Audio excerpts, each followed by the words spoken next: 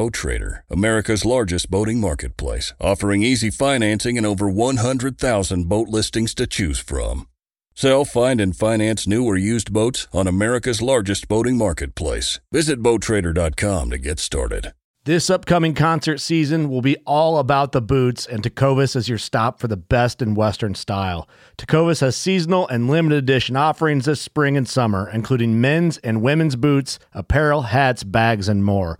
All Tecovas boots are made by hand in a time-honored tradition with timeless styles that are always on trend. And Tecovas has first wear comfort with little to no break-in period. It's hard to find this level of comfort paired with this level of style. Stop by your local Tecovas store, have a complimentary drink or two, that's WCB style, and shop new styles. The smell of fresh leather and friendly staff are at your service. Many stores even have leather custom branding to make your boots truly personalized. And with regular live music and events, there's no in-store experience like it. If you can't make it into a store, just visit Tecovas.com. That's TECOVAS.com. They offer free shipping on all boots, as well as free returns and exchanges, and ship right to your door. Go to Tecovas.com and find your new favorite pair of boots today.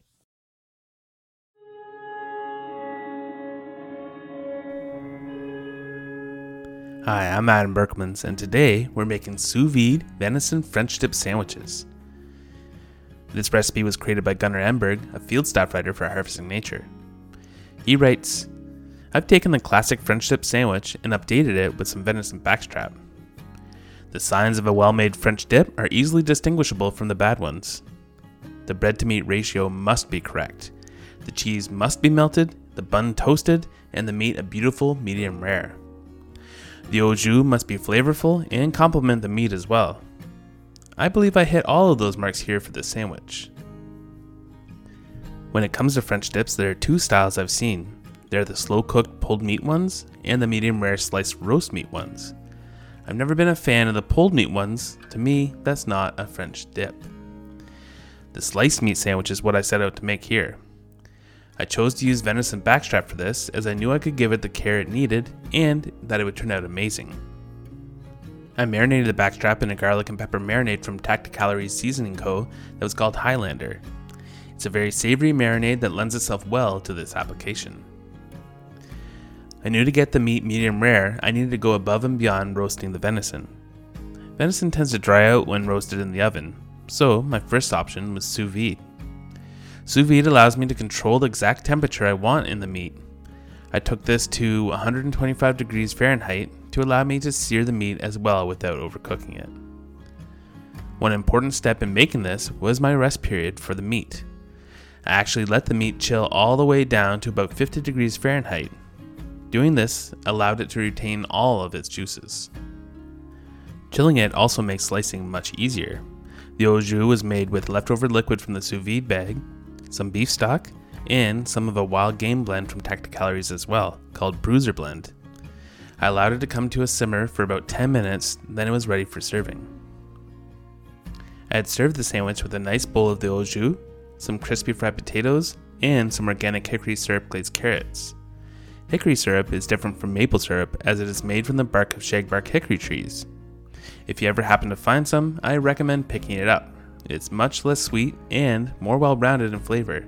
It's also completely interchangeable with maple syrup as well. Thanks, Gunnar. I'd like to add that I have a hickory syrup how-to video on my Intrepid Eater YouTube channel. Head over there and check it out. In his recipe, Gunnar uses a sous vide technique to expertly bring his venison roast to the exact temperature he wanted while keeping it succulent and moist. You've probably been hearing about sous vide, especially lately in the wild game world, and you might even have a sous vide machine at home. You may be asking yourself though, just what exactly is sous vide? Well, let's find out. Sous vide is French for under vacuum and points to a low temperature, long time cooking method that employs a gentle water bath to bring food up to temperature. The under vacuum name comes from the fact that for sous vide, food usually gets vacuum sealed in plastic bags before being immersed in a tightly controlled heated water bath to cook. This results in a perfectly cooked item controlled to the very degree you want it to be. Most cooking methods use a much higher temperature than the desired end temperature of your food to get it there. Think roasting meat in the oven. Say you want your roast beef to be a finished temperature of 145 degrees. You crank up that oven to 400 degrees to get it there. This creates an uneven cooking environment where the outside of the roast is blasted with heat while the inside remains cool. By cooking your meat sous vide, you can actually cook it so slowly and gently that the entire piece of meat is cooked to a very similar temperature throughout.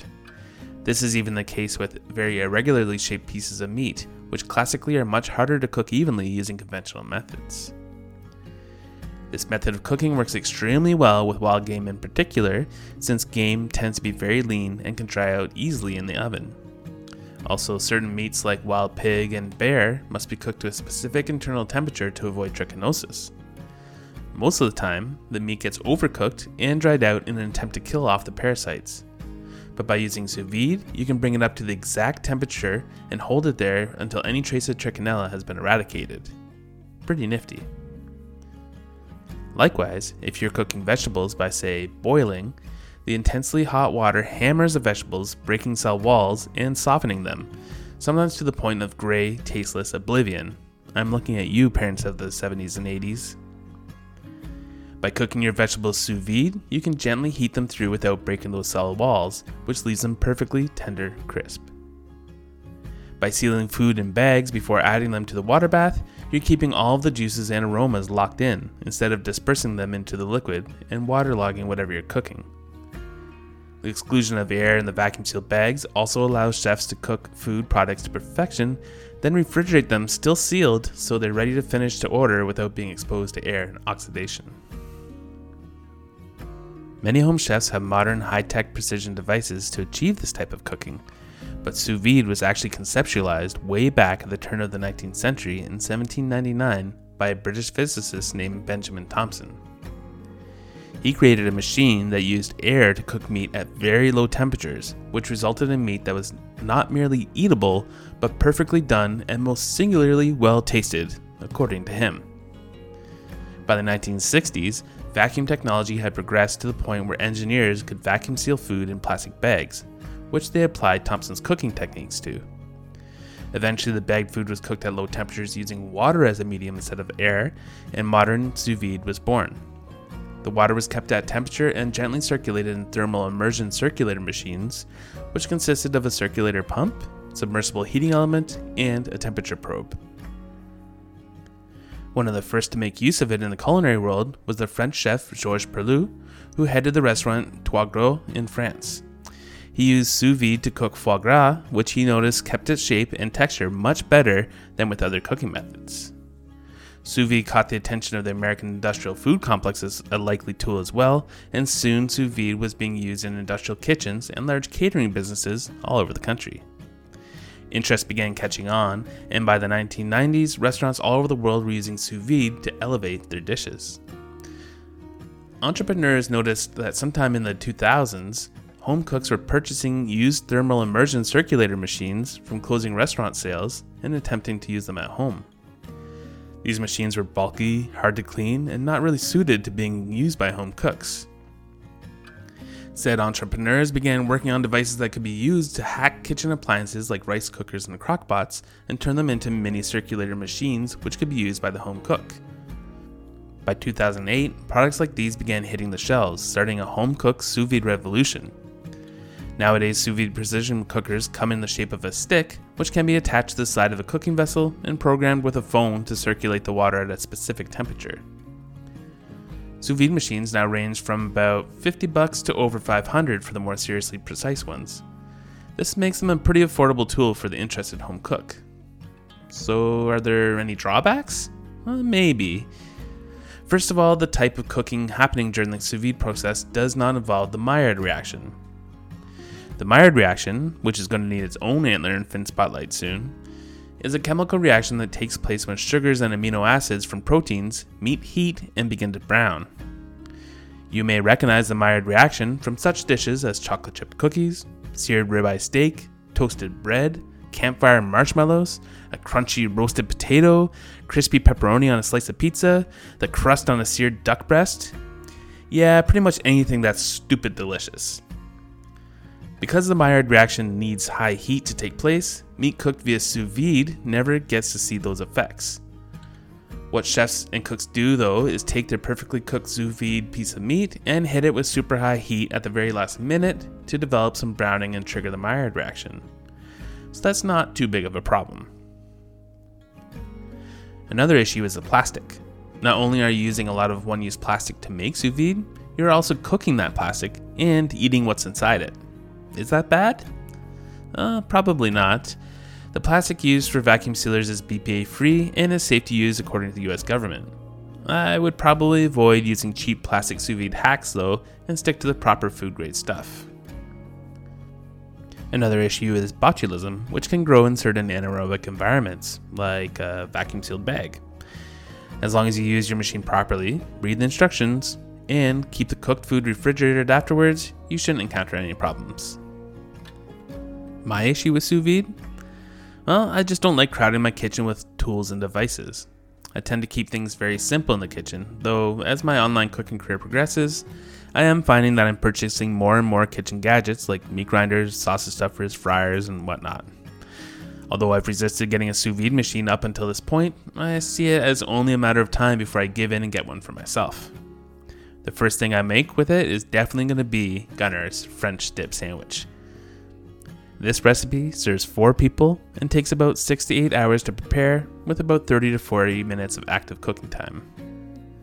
Ingredients: 2 pounds of venison backstrap, 2 sub rolls, 6 slices of sharp white cheddar cheese, 2 cups of beef stock, 1 bottle Tacticalories Highlander marinade or meat marinade of your choice, 2 tablespoons of Tacticalories Bruiser Blend Wild Game Seasoning or a Wild Game Seasoning of your choice, half a teaspoon of garlic powder, 2 tablespoons of butter.